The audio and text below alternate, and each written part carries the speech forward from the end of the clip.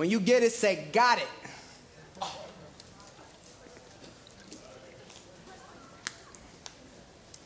John chapter 4.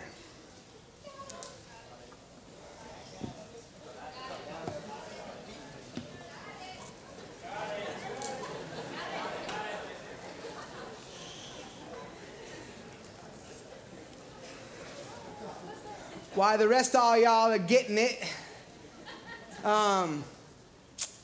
A couple weeks ago, we looked at John chapter 4.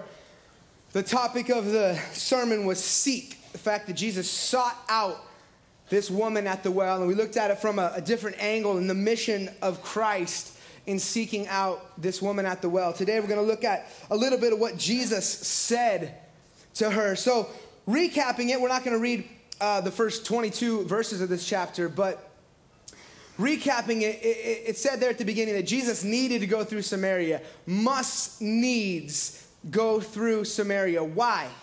Because he had an appointment, a divine appointment with this woman at the well. And so Jesus asks her for a drink and then tells her, listen, lady, if you knew who you were talking to right now, you'd actually be asking me for a drink. And I would give you not water from a well, but I would give you living water so you would never thirst again. Totally addressing her need there, that obviously she was looking for love in all the wrong places. And had this like thing. She had 5 husbands, right? Looking for love in every place and obviously trying to satisfy this thing in her heart with these relationships. And Jesus was saying, listen, living water will quench that thirst. And then he calls her out about the 5 husbands, and the guy she's living with now is not her husband. And she says, sir, I perceive that you are a prophet. And then they begin to talk about worship. And Jesus says to her in verse 23, but the hour is coming, and now is, when the true worshipers will worship the Father in spirit and truth. For the Father is seeking such to worship him. God is spirit, and those who worship him must worship in spirit and truth. Let's pray together. Lord, thank you so much for your word.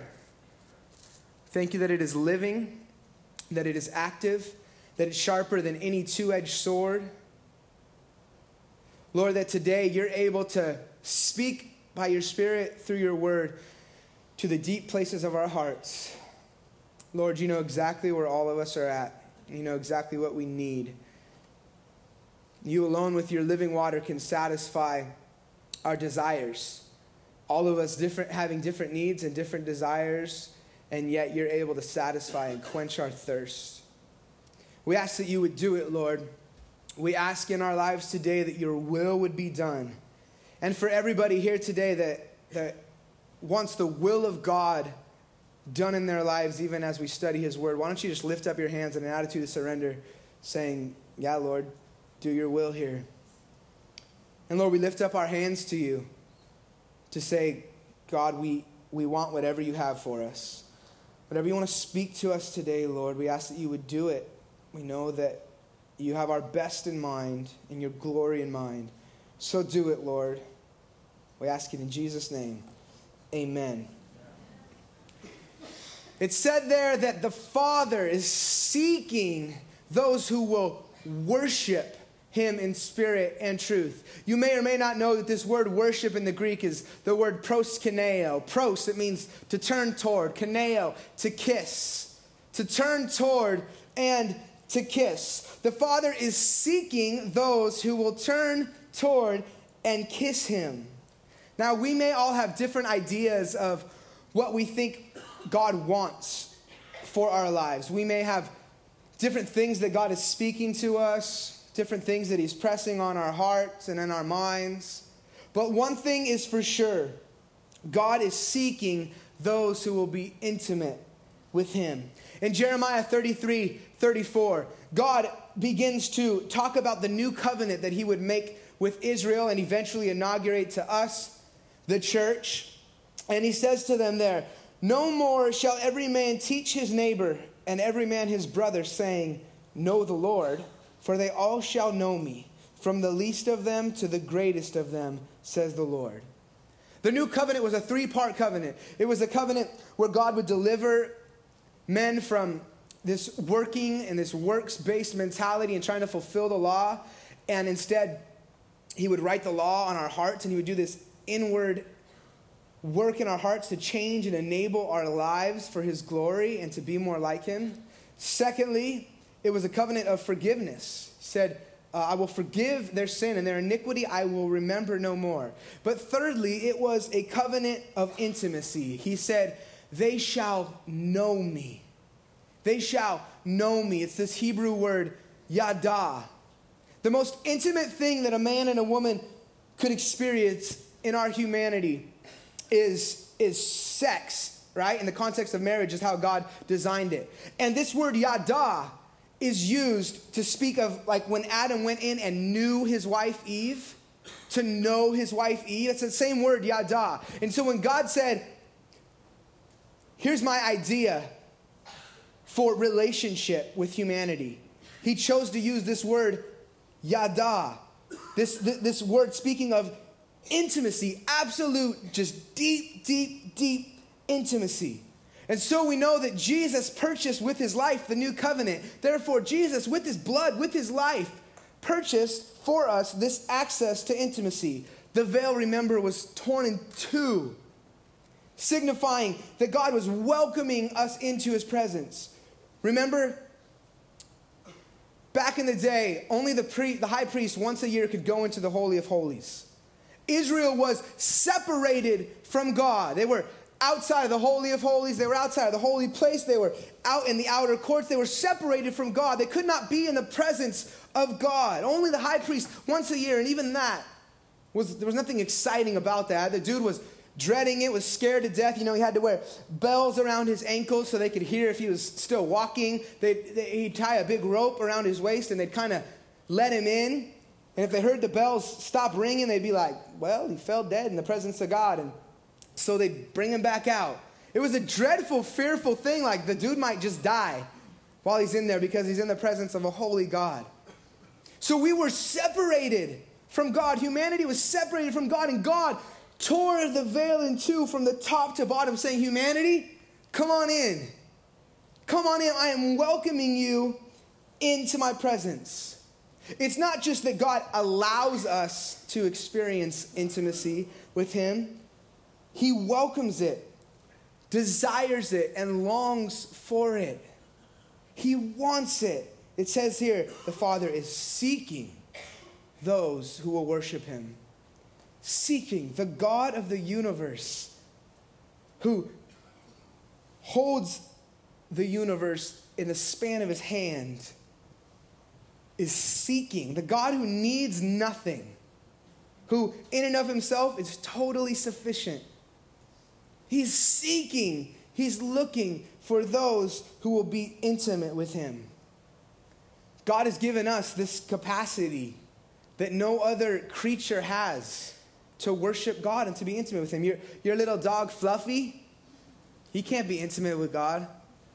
Your little cat, the trees outside, they can't have relationship with God. God has given us this thing as human beings, this capacity that we can worship God.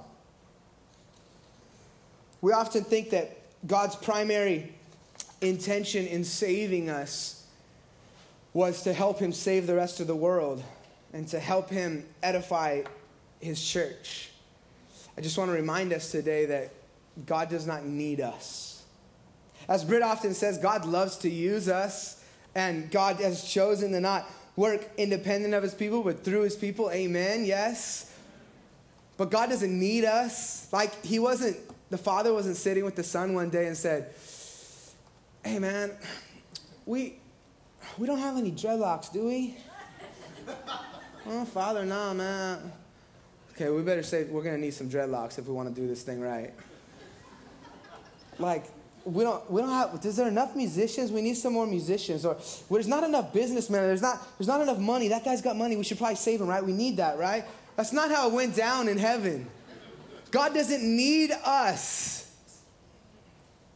He chooses to use us, but he does not need us. The primary reason for God saving us was not to help him save the rest of the world or to help him edify his church, although he does want to use us to do that.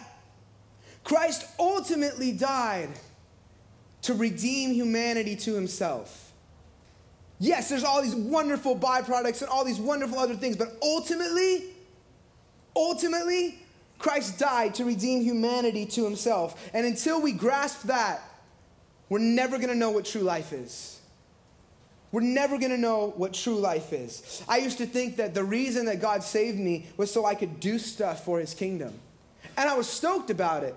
You know, I have in my family, like, there's so many workaholics. And so I get that way, like, I just want to do, always putting my hands to something, getting the job done. And so when I got saved, it was like, yeah, and the Lord wants me to get the job done and do it and do it and do it. And all right, Lord, put me to work. And I was stoked about it. I wasn't feeling like I was a slave or something like that. I felt like legitimately like, yeah, all right, God saved me so I could work for his kingdom. And so I built this thing. When God called me to do music, to minister through music, to preach the gospel and edify the church through music and writing songs and performing those things and putting out records and all that stuff, I took that and I said, all right, I'm going to build this thing. And I sculpted myself this beautiful idol. This beautiful idol. No, I didn't know it was an idol. And I was like, Lord, look at this thing. This is good, right? You like this, Lord? Look at it. It was in the shape of guitars and songwriting and performing and putting out records and all that stuff and ministry. It's just this beautiful idol that I cruised around with it like this, thinking I was so self-righteous and doing ministry, and this is why I was created. I got this thing. And one day, about 6.5 years ago, God took this sledgehammer and just like, bam, just shattered it. And I was like, where'd it go? My entire identity was wrapped up in this thing, was wrapped up in ministry, was wrapped up in this work of God. So much so that when God broke it, you see, when we begin to exalt something like that, God is jealous. God is not down. It could be good stuff. Ministry, good stuff. I wasn't like singing songs about Satan or something. It was ministry. It was good stuff. But it became bigger and better than God. And God said, I'm jealous for your attention and for my glory. Amen. So he broke it. He tore it down. And I felt totally just naked and exposed and like I had no purpose in life. So much so that for several weeks, I just was just looking for sin to try to satisfy this thing that this idolatry was satisfying before. I knew God was trying to say to me something, and I was just kind of mad. I didn't want to talk to God. I didn't want to hear from God. So for a few weeks, just trying to satisfy this like inner craving that the idolatry was satisfying. And finally, I came to God, kind of mad, and frustrated. And I said, all right, Lord, what's the deal? And the Lord spoke to me so sweetly and so kind and just said, son, do you really think that I sent Jesus to die on the cross and raise from the dead so you could do music, write songs, or teach Bible studies? Son, the main reason I sent Jesus to die and to raise from the dead is because I wanted you to be with me. And he was going to provide a way for you to be with me. That's why I did it. Christ died ultimately to redeem humanity to himself. A.W. Tozer's spin on it says, to hear some preachers today, you'd think that Christ died so we would not smoke anymore. To hear some preachers today, you would think that Christ died so we would not drink anymore. But Jesus Christ was born of a virgin, suffered under Pontius Pilate, died on the cross, and rose from the grave, not just to deliver us from sin, but to make worshipers out of rebels. When Jesus was asked in Matthew 22 what the greatest commandment of the law was, he replied by saying, you shall love the Lord your God with all your heart, with all your soul, and with all your mind. This is the first and greatest commandment. Now, the first and greatest commandment isn't to love the Lord your God with all your heart, soul and mind just because God like arbitrarily, flippantly kind of said it like, I don't know, well, that sounds good, right? That kind of covers all the bases, to love the Lord your God with everything you got. Yeah, let's say that. The reason that's the first and greatest commandment is because this is what we were created for. And in this, we find our place. We find our identity. When God just stripped me of all that idolatry it was ministry and music, you know what I was left being?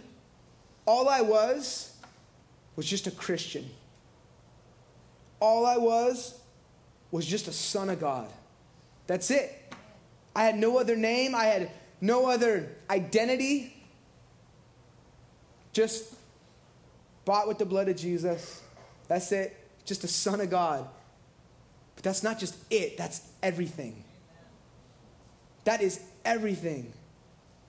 And the second commandment, to love your neighbor as yourself, can only be fulfilled in as much as we are loving God first. You know, Jesus said, he who has been forgiven much forgives much.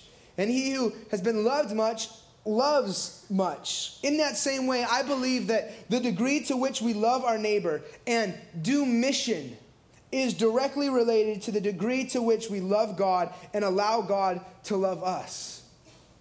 God is not primarily interested in how much we can do for him. He is primarily interested in our hearts and our lives being fully committed to him. Now, let me balance that by saying God has left us here on this planet to be his hands and his feet.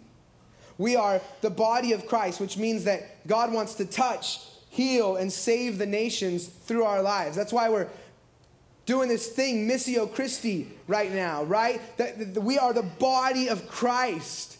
God wants to touch humanity and save the world through our lives. Somebody say amen. Amen. And so we've got to balance it. But we can get so consumed with doing mission that we forget that it is Christ's mission, that we are followers of Christ first. It is his deal, and we are following after him first in his mission. It is Missio Christi. It is not the mission of reality or the mission of Dominic. It is not our mission. It is not my mission. It is not your mission. It is the mission of Christ.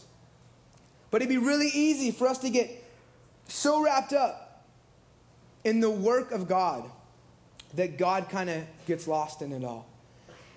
And then what are we left with? Just work. And idolatrous work at that.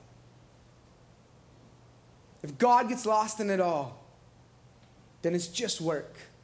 Then we're just like the Pharisees. We're just like those whitewashed tombs, you know? It looks so good on the outside and looks like you've got it all together. But God doesn't look at the outside. He doesn't look at the works. He wants our hearts. The crazy thing is that as we cultivate intimacy with Jesus, our lives begin to overflow with who he is. As we cultivate intimacy with Jesus, our lives begin to overflow with who he is. Paul said it like this in 2 Corinthians 2:15.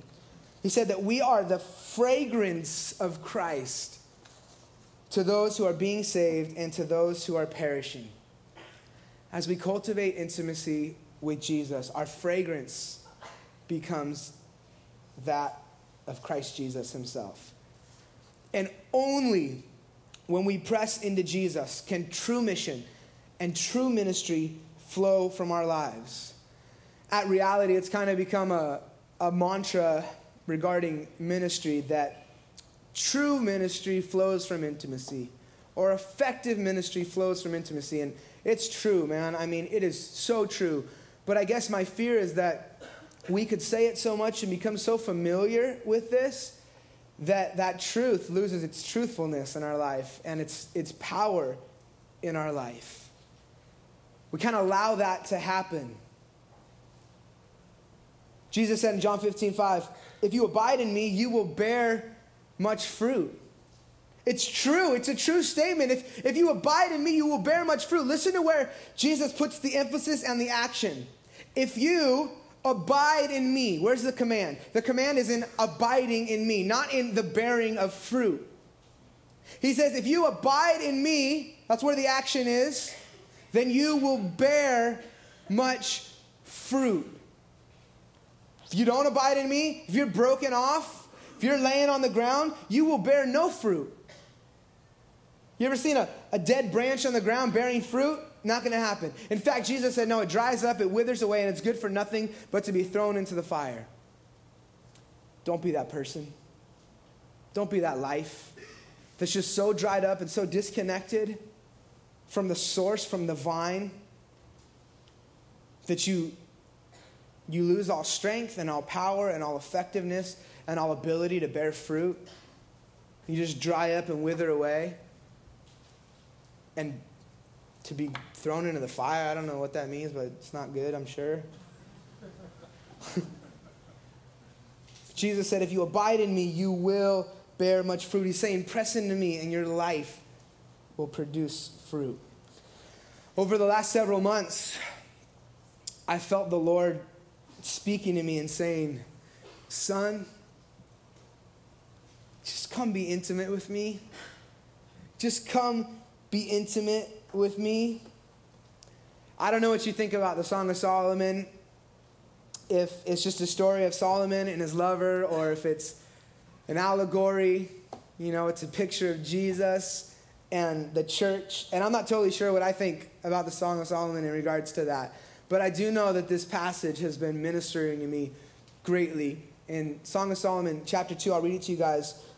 Verses 8 and 9, the bride speaking says, behold, he comes, leaping on the mountains, skipping upon the hills. My beloved is like a gazelle or a young stag. Behold, he stands behind our wall. He is looking through the windows, gazing through the lattice. You just get this picture that the bridegroom is just leaping over the mountains, just coming, running to see his bride, right? And then when he gets there, it says he's looking through the lattice. Like, I just picture him like, where is she? Where's my girl at? Where's my bride? Just trying to get a glimpse of his bride.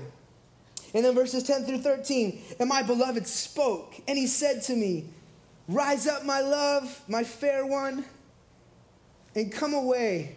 For lo, the winter is past, the rain is over and gone. The flowers appear on the earth. The time of singing has come, and the voice of the turtle dove is heard in our land. The fig tree puts forth her green figs, and the vines with tender grapes give a good smell. Rise up, my love, my fair one, and come away. For months now, I've felt the Lord just saying to me, come away with me, my love. Rise up, my fair one, my love, and come away. Maybe today, God is saying the same thing to some of you. And maybe today, you're just like me, and you've been saying, oh, Lord, but there's so much to do. I'm just busy, Lord. I mean, the family needs me. My job needs me. The ministry, Lord. Your work, oh God.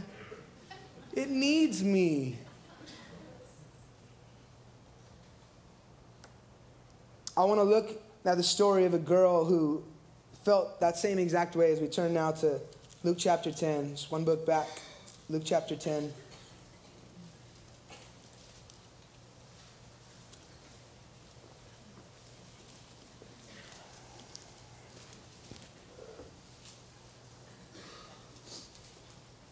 Luke 10, starting in verse 38. Now it happened as they went that he, that is Jesus, entered a certain village, and a certain woman named Martha welcomed him into her house. And she had a sister called Mary, who also sat at Jesus' feet and heard his word. But Martha was distracted with much serving, and she approached him and said, Lord, do you not care that my sister has left me to serve alone? Therefore, tell her to help me. And Jesus answered and said to her, Martha, Martha, you are worried and troubled about so many things, but one thing is needed. And Mary has chosen that good part, which will not be taken away from her. Martha is like so many of us, or should I say so many of us are like Martha. Her heart was good. She obviously loved Jesus. She welcomed him into her home.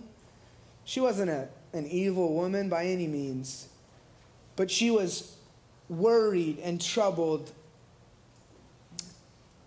And we are worried and troubled so often, but mostly distracted, I think, by so many things. But Jesus said, only one thing. There's only one thing that is absolutely necessary: to sit at his feet and to hear his word. In this life, and in the church, and in mission, there is always going to be a million things that need to get done. There's always going to be a million needs. But Jesus said only one is absolutely necessary. Of all the things that need to get done, there's only one that's absolutely necessary. You want to be effective for the kingdom and glory of God? First learn how to sit at the feet of Jesus and hear his word. Now, I'm not talking about just reading a chapter of your Bible on your way out the door to work, or during your 15-minute lunch break, skimming through a passage of scripture while you're eating your chicken sandwich. That's not what I'm talking about. I'm talking about really pressing in to Jesus, really digging in to who Jesus is. I mean, can you imagine if you took out your spouse on a date? If I grabbed my wife Emily and said, hey baby, we're going to go out, and we walk down to the beach, or drive down to the beach, whatever, because now we live in Oxnard and we can't walk to the beach anymore. We drive down to the beach and we roll up on the sand and we look at the waves for a few minutes. I put my arm around her and I'm like, oh, baby, 5 minutes is up. You cool? You're good, right? Our time together that was good, right? Okay, you all right? Okay, I'm going to, okay. Like, what if that was the extent of our intimacy in our dates and our relationships? Or like we had a couple-minute conversation and, baby, I love you. You're so sweet. You're so good. Tell me something good. Okay, give me a kiss. I love you. All right, baby. You're good, right? And that was the extent of our intimacy. What if that was the extent of your intimacy? You laugh, right? It's ridiculous. It's stupid. But nobody laughs when we talk about it with Jesus. Nobody laughs when we talk about our lack of intimacy with Jesus, but that's exactly what we do. Are you finding yourself in your life short-tempered and without patience? Maybe it's because your time with Jesus is short and you're lacking passion in your intimacy with him. Are you finding yourself without joy?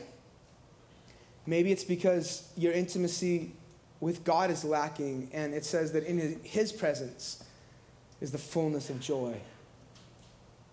I know there's some people here today who are finding themselves feeling like their strength has run dry. The trials, the things that are coming against you, maybe it's the temptation or just the daily drama of life or family or relationships, is just too much. It's too hard to handle. I feel like my strength is just dried up. Maybe it's because your devotional life is also dried up. Maybe you're finding yourself discontent and unsatisfied with your life.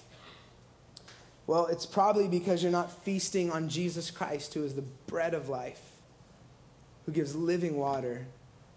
Maybe because you're not sitting at his feet and hearing his word. You know, the Bible says that man shall not live by bread alone, but by every word that proceeds out of the mouth of God. You know what I had to do? I had to start scheduling these blocks of time with the Lord every day. Like, we all say that, like, yeah, dude, I schedule time. I have time with the Lord in the morning or whatever. No, like, on my calendar, like in iCal, like, it's like this. If you look at like a Wednesday, for instance, 8:30 a.m. to 1:30 staff meeting at Reality. 1:30 to 2, lunch. 2 p.m., meet with Stan. 3 p.m., meet with Brendan. 4 p.m., meet with Jesus Christ. That's how my calendar looks. And so I just started ending my work day at like 4 o'clock. And I'll be in the office at church or something, and I'll be like, all right, boys, I'm out. It's 4. I got a meeting. And I'll just go and get alone with Jesus. I'm in the studio working on stuff. 2 weeks ago, I was in the studio working on a new record right now. And anybody know who the Red Hot Chili Peppers are? Okay. They're like the biggest rock band in the world, maybe. No, I'm just one of them. So if you don't know who they are, it's weird. But their founding manager, he was the manager for like 15 years, from like the beginning till the year 2000, like their entire heyday, right? We began to build this relationship, and he was hanging out at our studio last week. His name is Lindy Getz. He doesn't know the Lord. Awesome guy, though. Really, really cool, man. He was hanging out at the studio, and it was getting close to 4 o'clock, and I was like, hey, dude, I got a meeting. Like, I'm hanging out with the founding manager of the Red Hot Chili Peppers. It's like a really cool thing for me. He's telling me all these fun stories about the beginning days of Red Hot Chili Peppers, and I was like, hey, dude, I got a meeting. Like, I didn't tell him it was with Jesus. He would have just been all like, what?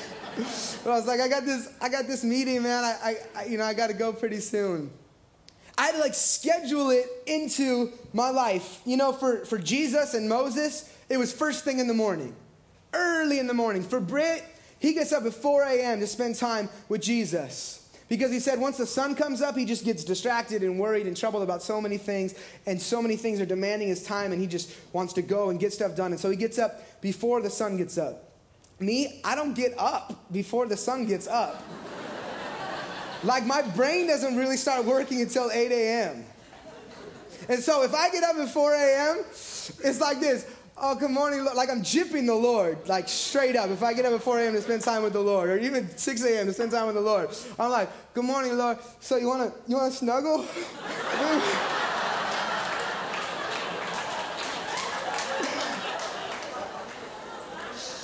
Like, I'll ask the Lord, you can speak to me in my dreams, right? You give people dreams. So for me, like, that is not good. For you, maybe it's not the morning. I was so ministered to by something that Hudson Taylor said, so good. He said, whatever your best time of the day is, give that to communion with God. What's your best time of the day? My best time is not 4 a.m.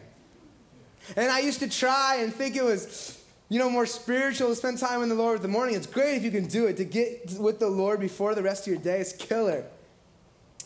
But then I heard that, like, what is your best time? And so for me, like, I'm a musician, like, I get really creative and my brain's working, usually at night.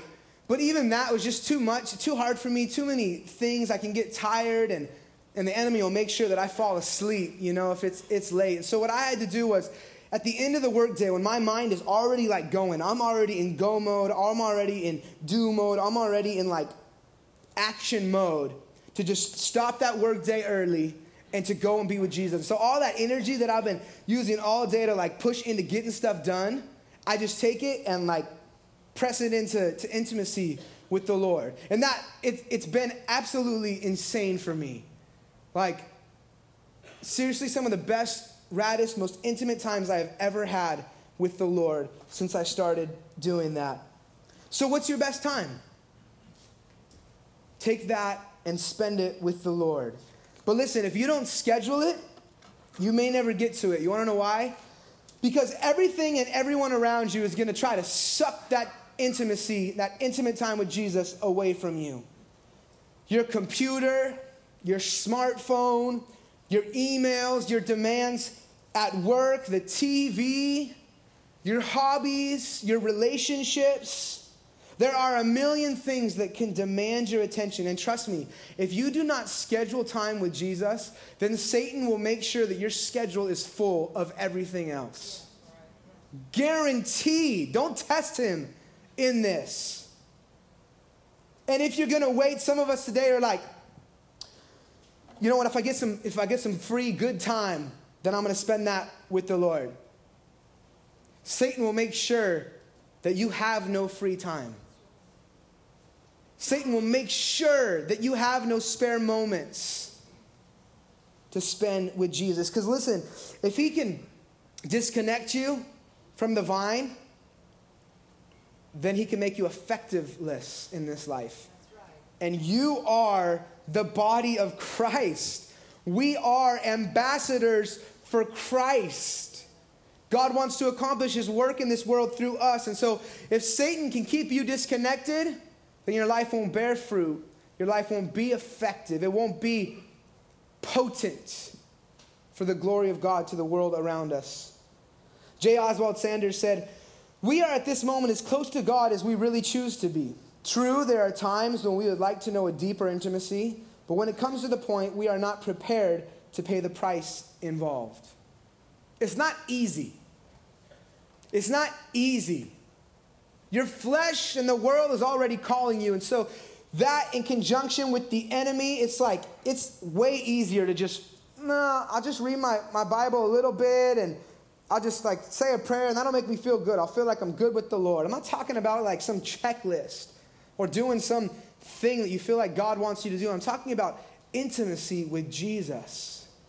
I'm talking about actually pressing into the Lord, actually sitting at his feet and hearing his word and just being with him, just being in his presence, just like blessing him, just getting on your face and thanking him and loving on him and opening up to one of those Psalms at the end of the book of Psalms that just gives him praise and just, oh Lord, you're so good. I'm just blessing you. Just spending time with Jesus like you would love on your spouse. Baby, you're so beautiful. I love you. Look, I want to do this for you. I want to take you to this place today. It's going to be so fun. I want to go and bless you. You know, no dude wants to go to Disneyland. One time you ever go to Disneyland is when you want to bless your girl. I remember back in the day, I took my wife to Disneyland, man. That wasn't fun for me. I don't go to Disneyland. But it blesses my wife. Oh, Disneyland. It's to spend time together. That's like intimate, right? Your relationship grows and builds. I'm talking about deep relationship, time together with Jesus, just loving on him, blessing him. Not like, okay, here's my list of stuff I need to pray for and ask the Lord for. I'm not talking about just that. Sure, that's part of like our relationship with the Lord. He's our Father. He loves to give to us. Yes. But I'm talking about just being with Jesus. And sometimes there's going to need to be some sacrifices. It's not easy. It's going to be hard sometimes. You may need to take a little bit less time at work, which means you're going to make a little bit less money. You may need to spend a little bit less time in that relationship with your boyfriend or your girlfriend. You may need to turn off the laptop when you get home, or not open up the computer, or turn on the computer when you get home, or turn off your phone when you get home. You may need to sacrifice some sleep and get up earlier. But Jesus sacrificed his life to provide the opportunity for us to even do this.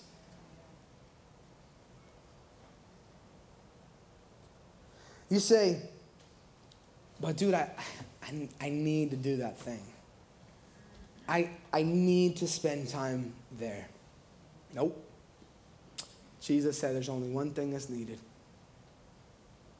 Nope. Just sit at my feet. Hear my word. That's the thing that is needed. I mean, do we really think that if we take a little bit less time at work, which means a little bit less money, that next week we're going to be on the streets broke? And the Lord's going to be like, bro, you shouldn't have taken less time to just spend time with me. You shouldn't have not worked so much. I mean, didn't you know you were going to be not making enough money? Just to spend time with me. I don't think the Lord's going to do that. He's our Father. He said, look at the birds of the air. Look at the grass of the field. You see them stressing out about what they need? Are you not more important than the birds of the air and the grass of the field? Your Father knows what you need before you ask him of it. But seek first the kingdom of God and his righteousness, and everything you add or need will be added unto you. Now, some of us this morning need a little bit of a jump start. Because the way we are, we're like, okay, dude, tell me something to do to help me get started. And I understand that. It's not evil. That's okay. You know what I've been really blessed by? I want to challenge some of you guys to do this week. I've been so blessed by, in Acts 13, it says that they were ministering to the Lord and fasting. We don't see that they're interceding for anything when they're fasting. They're just ministering to the Lord. Whenever I've fasted in my life, it's always been to pray for something, to like ask the Lord for something. Like I'm praying for this person, or for instance, when my wife and I moved up here 6.5 years ago, I had no job, I had no money, I had no place to live, I didn't know how to do anything. My wife was pregnant, we didn't have insurance. And so I'm like, I'm gonna fast and pray. Or that person, man, they're so far off from the Lord, their marriage is falling apart. I'm gonna fast and I'm gonna pray for them. But in Acts 13, they were fasting and ministering to the Lord. What does that mean? They weren't not ministering to people, ministering to the Lord. What does that mean? It means to just give to God, to just bless God, to just serve God, to just love on God. And so, a few weeks ago, one Thursday, I just fasted like breakfast and lunch. And I just got away for a couple of hours. And I didn't mention myself once. I didn't mention my family or ask for anything once. I just began to bless God and say, Lord, you're good. And just to worship him. And something happens when you neglect that spiritual need. You neglect that physical need of eating and food. And you meet the spiritual need. You neglect the physical for the spiritual. Something happens, and that's why there's that power in prayer when you intercede, when you're fasting. But seriously, some of the deepest, raddest, most intimate times I've ever had with the Lord have been when I just fasted like breakfast and lunch and just got away for a couple of hours and just blessed the Lord. Just got on my face and loved on Jesus. And we feel like, okay, if I do this, what's it going to accomplish? And like, I didn't get anything out of that. Like, there was no prayers answered in that. All I got out of that was just more Jesus. But it's the best thing ever. That's the God of the universe. Yes. More Jesus. It's all I need. Yes. You got drama? Give me Jesus. You got trials? Give me some more Jesus. You got fire and people coming against you? Give me more Jesus. You got financial problems? Just give me Jesus. Give me some more Jesus. That's all we need. And Jesus said, when you seek me, Jesus didn't say it. The Lord said it to Israel. When you seek me, you're going to find me. You may not find answers, but you're going to find me. And maybe God wants you to do that. I'd say that if you can do it, I want to challenge you to do that this week. Just fast. A couple meals. Maybe it's you can take a long lunch break. And you just go away and just be with Jesus. You just don't eat lunch and you be with Jesus. You deprive yourself of that need of lunch and you just be with Jesus. I recognize in closing here that it's a balancing act. We have to be careful because while we can get so consumed with the work of God that we forget about pressing into God, we can also, and probably more easily, get so consumed with ourselves and our own personal holiness and trying to cultivate intimacy with Jesus that we forget that we were actually left here on this planet as ambassadors for Christ. We can forget that Jesus said, I send you into the world. Father, just like you sent me, I send them into the world. If God was only concerned with our intimacy with him, then he would just take us home. He wouldn't have left us here. Right? It'd be so much easier in heaven, and it will be so much easier in heaven. God, I'm not saying that God is only concerned with that. I'm saying that God is most concerned with that. And all those other things that he's concerned with are an outflow of that. As we press into Jesus, the fragrance of Christ spills out of our lives. So to truly glorify God, to make his name more known in our lives, our communities, and the nations, to be truly as effective as possible in our mission and our ministry, there is only one thing that is needed: to sit at the feet of Jesus and hear his word. Amen? Amen. Let's pray. Lord, how we need you. This is not natural stuff. There's nothing natural about this. So contrary to what the world around us would call us, or try to call us to do and what our flesh wants to do. But Lord, this is what you want. You want this, Lord. You died for this, Jesus. So we ask for the power of your Holy Spirit. We admit that we can't do this. We ask, Lord, that you would fill us with your Spirit. Maybe if you want, you can extend your arms again to him and just, it's a picture of receiving from the Lord and surrender. Lord, please give me more of you. Give me your power to just stop, to be still and to be with you, to sit at your feet and hear your word. We're going to worship now through song, and if there was ever a day to come get on the carpets, I think today would be the day to just come and sit at the feet of Jesus, to listen to him as he says, come away with me. My love, there's a prayer team available. Love to pray with you.